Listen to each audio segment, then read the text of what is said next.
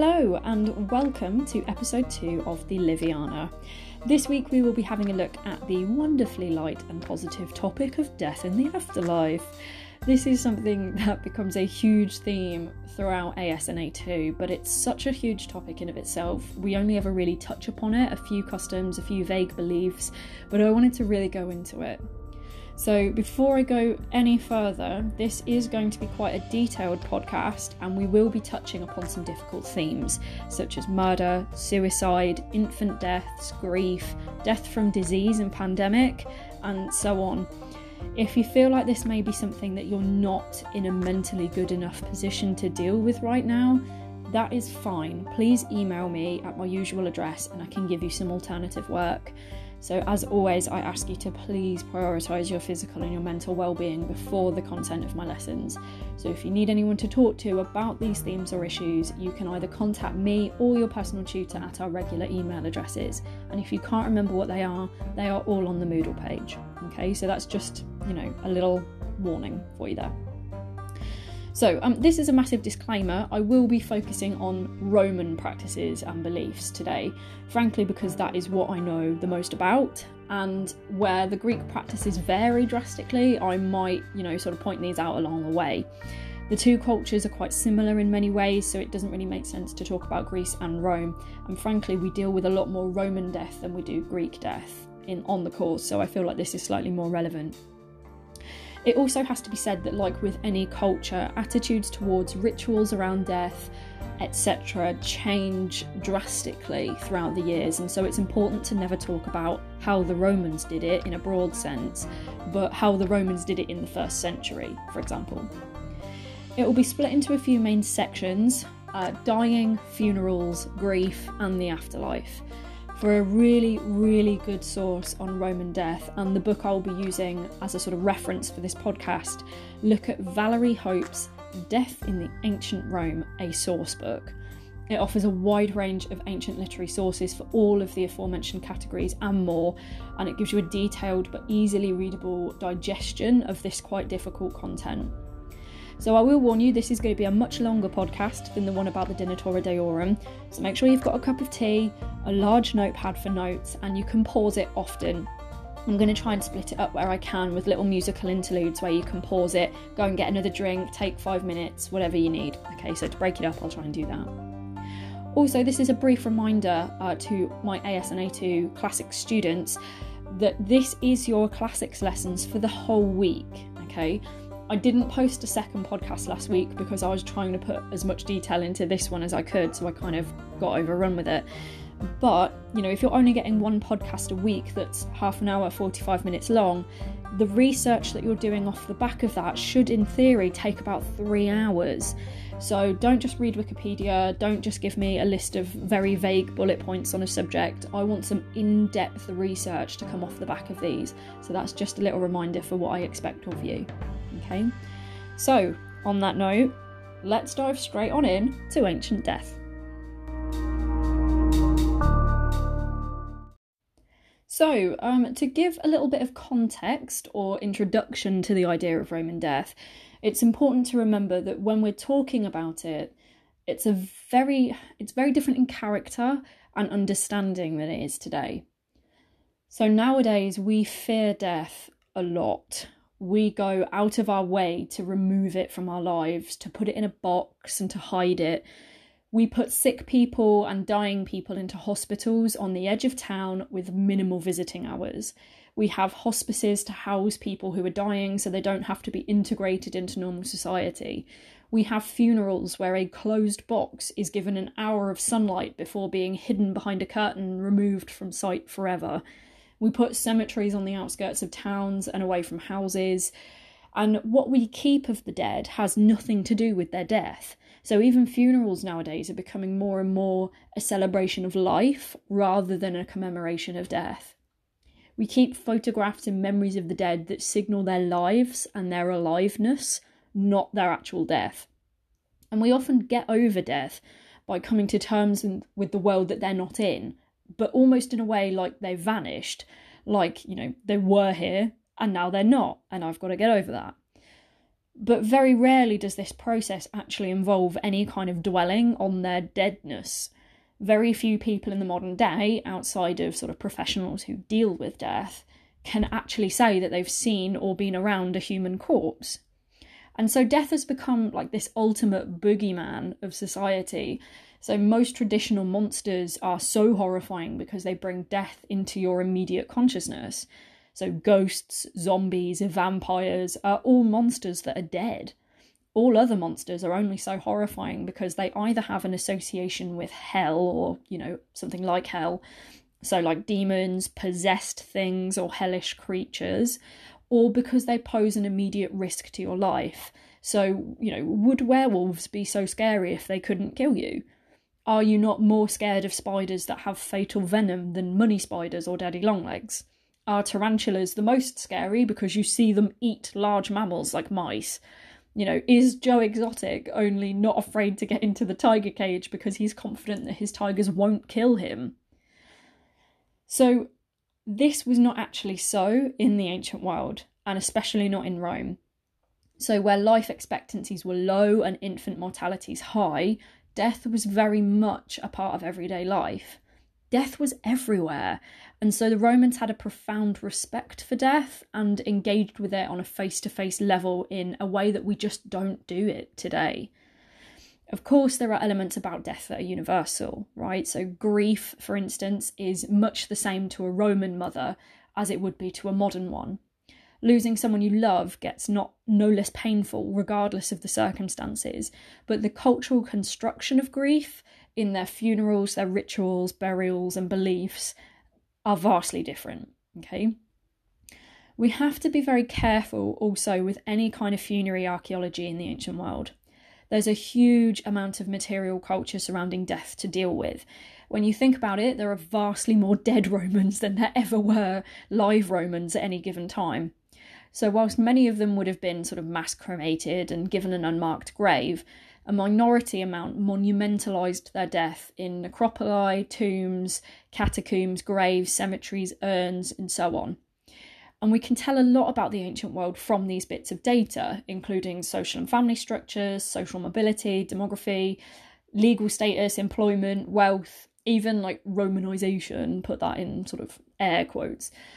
The idea that the Roman family was mostly nuclear, for example, like mum, dad, 2 children, is based entirely on our understanding of family epitaphs, tombs, catacombs, that kind of thing. But we have to be careful with this data because death is such a hugely emotional and unknown entity in the ancient world that people often aggrandise their wealth, age, etc. on their epitaphs to fool other generations about their life. So people often became in death what they wished they were in life, and this actually went both ways. So in some cases, as I've sort of just mentioned, some people would say that they were younger, older, healthier, wealthier, and more celebrated than they actually were in life. But on the flip side, men with lots of power and money often abandoned it at death, hoping that if they entered the afterlife with nothing but an obol for Charon, that they would find a bucolic, simple shepherd's existence in their eternal afterlife. But that obviously doesn't reflect the wealth and power that they had in life. But because of this misrepresentation, great care has to be taken by ancient historians to use and decode this evidence. And so great care must also be taken when speaking about ancient death in general. The key is to always have a suspicious eye and to never remove the emotion from death. Humans are hardwired to fear death and grieve the dead. It's literally in our genetic makeup. We cannot understand death, and we never have, and we probably never will. And that makes it one of the most terrifying things we will ever face. So if you can understand and remember the humanity involved in death, then you'll have the appropriate lens through which to study it in the ancient world.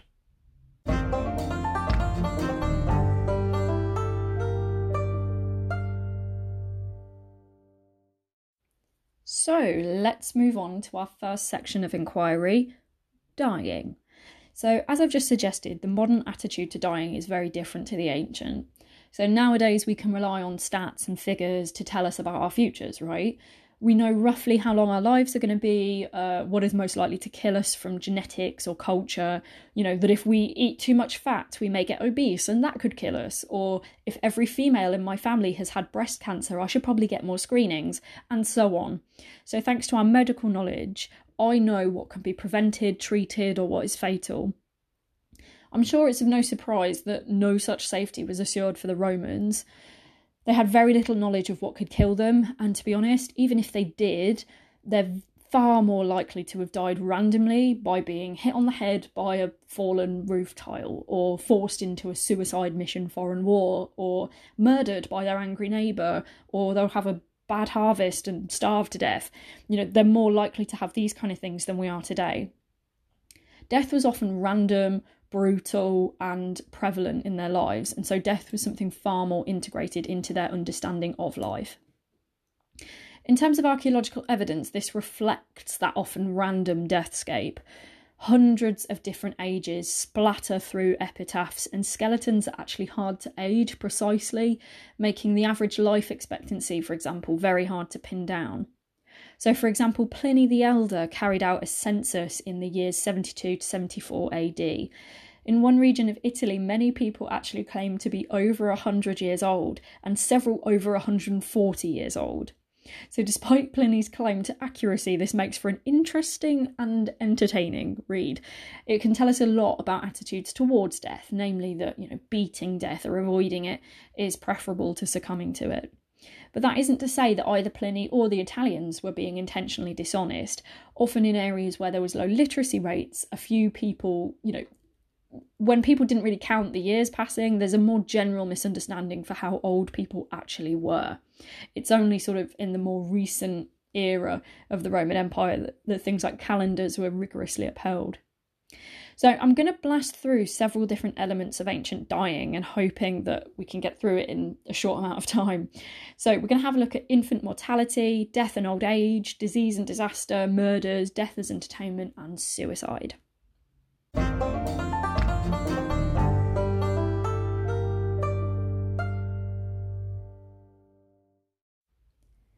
So the first question I'm going to ask, and we are kind of forced to ask of the ancient world, is when did they think was the best time to die? So for children and babies, the risk of death was particularly acute. It was common for it was around 50 to 75% of children birthed would die in their first few weeks of life, or certainly the first couple of years. It was said by Plutarch that Cornelia, the mother of Tiberius and Gaius Gracchus, birthed 12 children, but only 3 of them actually lived to see adulthood, and this was quite common. So what is key here is that you can imagine the impact that repeated pregnancies and deaths actually had on parents, surviving siblings, and other family members. In a letter to his friend, the Emperor Marcus Aurelius, in 165 AD, a man named Fronto describes what this kind of environment is like and what it did to him and his family. He says, "With many sorrows of this kind has fortune troubled me all through my life, for, not to mention my other pains, I've lost 5 children under the most miserable conditions for myself. For all 5 I lost separately, in every case an only child, enduring this series of bereavements in such a way that I never had a child born to me while not bereaved of another. So I always lost children without one remaining to console me, and with my grief still fresh, I had to try and produce others." And this reality must have been so much more pungent in poorer families, where sanitation, diet, and medical knowledge and accessibility was that much worse. There's an issue with the archaeological evidence for these deaths, though, as it's incredibly rare to find any kind of monumentalisation or record of them. This could be due to the lack of disposable income, but somewhat more likely, the deaths of young babies were just not so rigorously mourned due to the frequency of the occurrence. So there was a surviving record that the poorest women, on falling pregnant, genuinely just didn't expect their children to live at all. Whilst this makes the infant deaths no less sad, it is likely that no great efforts were made to bury or memorialise these frequent deaths of young children. Nevertheless, some simple texts can often capture the frequency and poignancy of early death. such as this epitaph carved into a funerary altar found in Mainz, Germany, that read, "Telesphorus and her husband, the parents, to their very sweet daughter. One must lament for this sweet, sweet girl. Oh, that you had never been born when you were to become so loved. And yet it was determined at your birth that you would be shortly taken from us, much to your parents' pain. She lived half a year and 8 days exactly. The rose bloomed and wilted too soon." It must also be remembered that not all infant deaths were unwanted. Lots of babies were rejected by their fathers at birth and so exposed, which is a practice whereby children were left in the wilderness or in the street alone to perish or to be taken in by another family. This was often an economic necessity, but could also be because of a number of reasons, including suspected infidelity, gender of the child, disability, and so on.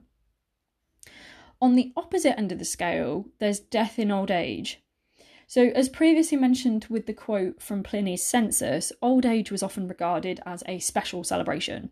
So, whilst generally the oldest citizens were around 60 to 75 years old, it was known for people to live much longer. Epitaphs across the empire record people being very particular about their age, especially in the elderly. So, in this 1st century AD epitaph from Germany, you can see that people are being very specific about both past, present, and future deaths. So it reads, "Pusa, son of Trigilius, aged 120 years, lies here. Priscia, daughter of Pusa, aged 30 years, lies here. Vinda, daughter of Tegniamarus, aged 80 years, will lie here in the future." So that being said, there was actually a stigma attached to living for too long. So due to the quality of life that that person and those around them would have. So becoming senile, burdensome, or difficult to manage was to actually bring shame and discomfort upon your family. Life at that point was no better than death. The elderly could become a subject of pity or ridicule, and this was often portrayed by the literary elite.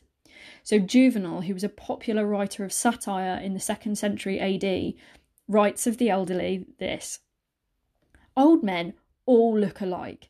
Their voices are as shaky as their limbs, their heads without hair, their noses drip like an infant's, and their bread, poor wretches, must be chewed by toothless gums. They become so offensive to their wives, their children, and themselves, that even legacy hunters turn from them in disgust. Their numbed palate no longer takes pleasure from wine or food, and sex has long been forgotten." So the loss of mental faculties was particularly abhorrent, perhaps why so many men in their older age turned to philosophy as a way of proving that their mind remained sharp. Cough, cough, I'm looking at you, Cicero. So the saying, the good die young, is actually of ancient origin for this very reason. As a result, the deaths of elderly people is not as disappointing or as upsetting as the death of young people. So Cicero, actually, in his work On Old Age, writes, "Now the fruit of old age, as I have often said, is the memory of plentiful things attained earlier in life. But above all, what happens in nature should be seen as good. And what is more in accordance with nature than that the elderly die? But when the same fate befalls the young, nature resists. So when the young die, it seems to me as if a strong flame has been extinguished by a flood of water. But when the old die, it is as if the fire has extinguished itself after all of the fuel has been consumed."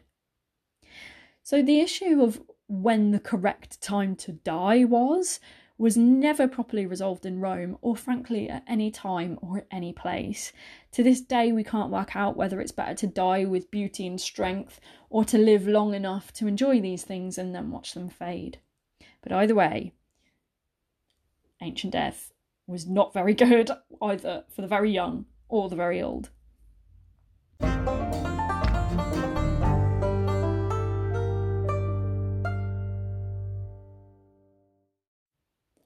So now I kind of wanted to change tact a little bit and have a look at some ways in which people died. A grim topic, I know. And the first place to stop is actually with disease. And I wanted to sort of take a moment to have a look at disease, mostly because of its relevancy to today's world. And I know that this is quite a grim wish of mine to go into it, but hopefully being able to relate to the ancient world shows us how much like us they really are. So, you know, solidarity in history, I guess. So again, I can't comment much on death from disease because of the poor archaeological record. Great diseases that killed many people often led to huge mass cremations outside of the city, which weren't memorialised or sort of marked in any way. And so there's often a bad implication on the current emperor for allowing diseases like this to occur, so they would be sure to wipe it from the historical record where possible. But we do have some record from like historians, satirists like Juvenal, and doctors like Pliny the Elder and younger who could comment on these kind of occurrences. As I'm sure you can imagine, with the crowded urban areas in ancient cities and towns, diseases could spread like wildfire and were devastating to the population. Most people who lived in urban areas died of disease rather than old age, war, or otherwise. Because of poor medical accessibility and knowledge, these deaths were often gruesome, painful, and disgusting. So, Emperor Valentinian, who died in 375 AD, was speechless, sweating, and breathless. He ground his teeth, flailed his limbs, and he was covered in a hideous rash as he finally succumbed to death. Most deaths were not recorded in such gruesome detail, and a lot of emphasis was placed on having a good death, which was quick and relatively painless. So, you know, one of the best deaths you could have was like a heart attack, for example, which kind of just took you dead quickly. Pliny the Elder actually commented that life's supreme happiness was to actually have a quick death, which is quite telling, I think. Many people would actually turn to suicide over having a long and painful death from disease, and there are so many accounts of letters being sent from one family member to another saying, I've been told that I've got this fatal disease and it's going to kill me long and slowly, so I'm going to die this afternoon. Bye. Which is quite harrowing, really, but that was the decision a lot of people had to make, sort of weighing up the importance of their life versus the severity of their suffering. And there's also such a thing as like a moral plague, and a lot of emphasis was placed on the emperor in charge for the occurrence and spread of disease. So Suetonius writes that over 30,000 people died in a Roman plague during the reign of Nero, not in small part because of the moral laxity that he allowed among the Roman people. So, moving on from disease a little bit, let's have a quick look at murder. Don't we all love murder? It is often joked about Rome that it is the sort of brutish younger brother of ancient Greece, and actually in a lot of ways this isn't too far from the truth. Murder, assassination, uprisings, muggings, and public executions were actually a part of day-to-day life in Rome. And because of that, there is so much evidence around murder and what it entailed and how people died that I can't possibly begin to go into it. But most of it is just sort of anecdotes. So, for instance, Suetonius notes that Emperor Nero used to wander around Rome mugging and killing people in the streets just for fun. There are hundreds of entertaining anecdotes for the bloodiest and most brutal murders, but none captured the imagination more than those which involve scandal, affairs, and political manipulation among the elite. So, such a story was distributed by Tacitus in the 2nd century AD regarding an event that took place in AD 58, and I really wanted to share it with you because it's just short, sweet, and quite funny. So, the man in question in the story is Octavius Sagitta, who is a tribune of the plebs, so he's quite an important person. And the story goes like this. As he has been spurned, he asked as a consolation for one night to allay his passion and help him control himself in the future. The night was fixed, and Pontia, the woman, had a maid who was in their confidence, and she watched the bedroom. Octavius arrived with a freed slave and a dagger hidden within his clothes. Love and anger ran their course. They quarrelled, pleaded, and insulted each other, and made it up. For part of the night they made love, and as if incensed by passion, he ran her through with the dagger, while she suspected nothing. The maid running to help was frightened away wounded as he escaped the room. So, that's quite a funny little story, but there are hundreds like that throughout Rome. If you're interested in this kind of thing, I would definitely use sort of funny murders as an interesting research topic. But kind of on that note, I wanted to have a quick look at the idea of the sanctity of life. So nowadays we do have this kind of notion that human life is really valuable and often it's sacred. So to take a life nowadays is known as the ultimate crime. But this is not necessarily so in the ancient world, if that little anecdote didn't let you onto that fact. So whilst murder was still punished, death in other spheres was actually encouraged. So battle deaths were seen as completely normal, particularly like the killing of hostages and conquered nations. Death formed a large part of public entertainment in the form of, gladiatorial games and public executions, particularly, for an example, thinking about the persecution of the Christians in the later centuries. They were seen as a huge part of entertainment. So there's a lot of moral controversy around this form of entertainment, and particularly with the upper class elite, and a lot of distaste was aimed at public executions and gladiatorial games. So Seneca writes in the 1st century AD on choosing to watch a gladiator match that, "By chance I went to one of the midday shows expecting some fun, wit and relaxation and entertainment to which men's eyes have a break from the slaughter of their fellow men. It was the reverse. The earlier contests were compassionate in comparison. Now the trifling is set aside and it is pure murder. The men have no armour and their bodies are entirely exposed to blows, so no one strikes in vain. In the morning men are thrown to lions and bears, but it is to the spectators that they are thrown at noon." So there's a couple of things there. You've kind of got this implication that Seneca is looking down his nose at this type of sort of slaughter. But also, it's interesting to hear him say, gladiatorial games were a break from the slaughter of his fellow men. So you can just imagine what Rome was like at that time. But interestingly, suicide is also viewed very differently then to how it is now. So the word suicide is not actually derived from classical Latin, but from kind of Christian Latin much, much later. So the ancient word for suicide is actually mors voluntaria, which means voluntary death, which holds a slightly different connotation to sort of suicide. So in later Latin, the word suicide comes from sui, which means themselves, and caedare, which is where we get the suffix side from, like pesticide, homicide, which literally means to kill themselves. So it's quite different sort of emphasis there. It's moved from voluntary death to killing themselves. So voluntary death in the ancient world was actually seen with some respect, and it was always considered to be a rational and considered choice rather than something that was inherently wrong or comes from mental instability.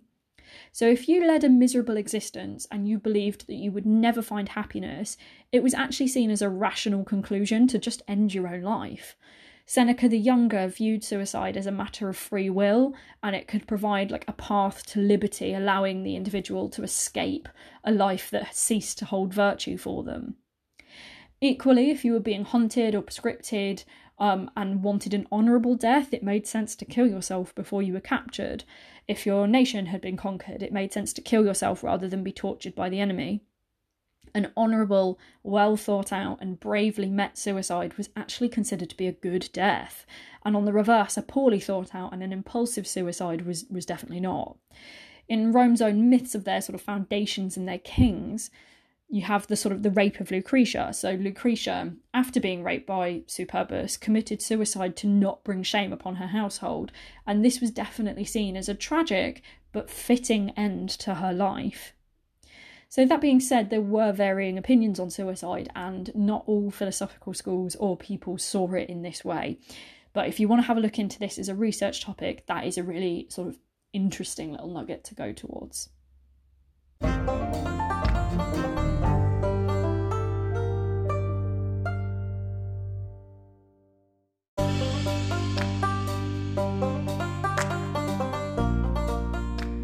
Okay, so I am actually going to leave it there for now.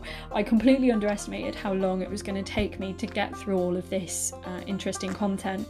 So I'm not going to bore you by taking 45 minutes to an hour to explain all of this, and actually I'm going to split it up quite nicely. So I'm going to carry on recording the rest of what I want to say. So we're going to have a look at Roman funerals, Roman grief, and Roman afterlife, and submit them as separate episodes. So hopefully you can get a better, more rounded, more detailed view on Roman death. But that does mean we're going to be looking at Roman death for quite a while, which, you know, can be seen as quite grim, but I think hopefully it will be quite useful to your studies, and the different sort of episodes will be quite different, so there's a lot of good places to start your research. If you have any questions on today's podcast, where we're going, or any of the sources that I've used, please do send me an email. I look forward to thinking about what kind of things you're going to be researching, and I look forward to reading the research that you've done. For everybody that submitted research last week, I have seen them. They were pretty good standard. Hopefully, for a few of you, I think maybe you need to sort of step it up a little bit this week and make sure that you've got a lot more sort of content there. But if you're having any problems, do let me know and I will get back to you as soon as I can. But hopefully you've enjoyed learning about Roman dying. Again, a bit of a grim topic. I'm hoping that as we sort of move forward, I can make it a little bit more user-friendly and a little bit lighter. But there'll be plenty more anecdotes, plenty more fun stories to listen to in that regard. Okay, so have a good day. Hope you've enjoyed, and I will speak to you later in the week. Ciao!